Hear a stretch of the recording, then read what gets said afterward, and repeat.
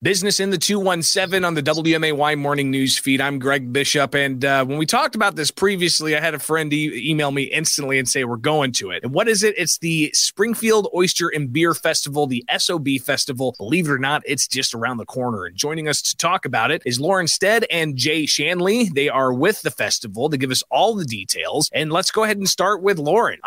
Who, what, when, and where?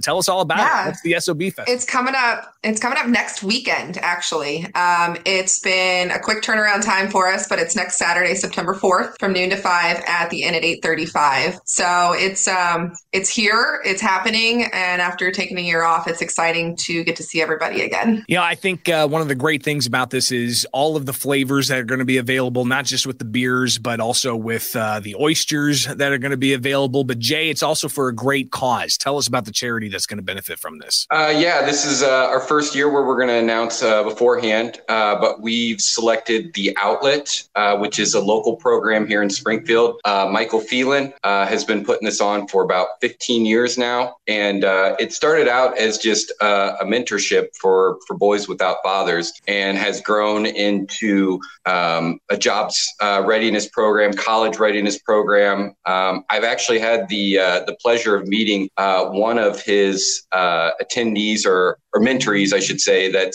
stayed with the program to be a mentor, and that kid is amazing. So they do a lot of good work here in Springfield. So people going out to the Springfield Oyster and Beer Festival, the SOB Festival, are not only going to be enjoying the delicious food and drinks, but they're also going to be helping out a great cause with the SOB Festival.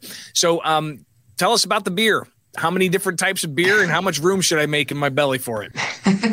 We have quite a bit. We've got about 50 different breweries that are going to be represented from the Midwest. You said 50, yeah. Holy 50 different craft breweries. So all of your local ones will be there, which you've come to know and love, but also some from around the Midwest and nationally too. A lot of distributors will bring in different beers, but we're actually going to have about over 100 different types of beer and cider available for people to sample. I'm blown away because, listen, I enjoy beer and I know that there's plenty of different types of beer that I've never tried before. So I would imagine if people want to expand their beer palate, this is going to be the place to do that. Absolutely. You come in, you're with your ticket price. It's $30 right now and $35 at the gate the day of, but you get a free sample glass and you can go around to every single brewery and try them. So if you know that you specifically like IPAs, but you've kind of wanted to get into the stout game, go and see what they've got, see what's available. Or Stiffy's hard cider, it'll be there. And you're like, oh, I go to Obed's, I don't really want to try it, but now's your chance. So this is a great way to expand your horizon. And there's a little something for everybody. We're talking with Lauren and Jay with the SOB Festival here on the WMAY morning news feed, Business in the 217. Jay, tell us about the food. Of course, Springfield Beer and Oyster Festival. So what's on the plate for people to enjoy? I know everyone doesn't like oysters, so we've helped you out this year. We've got several local food trucks that'll be there.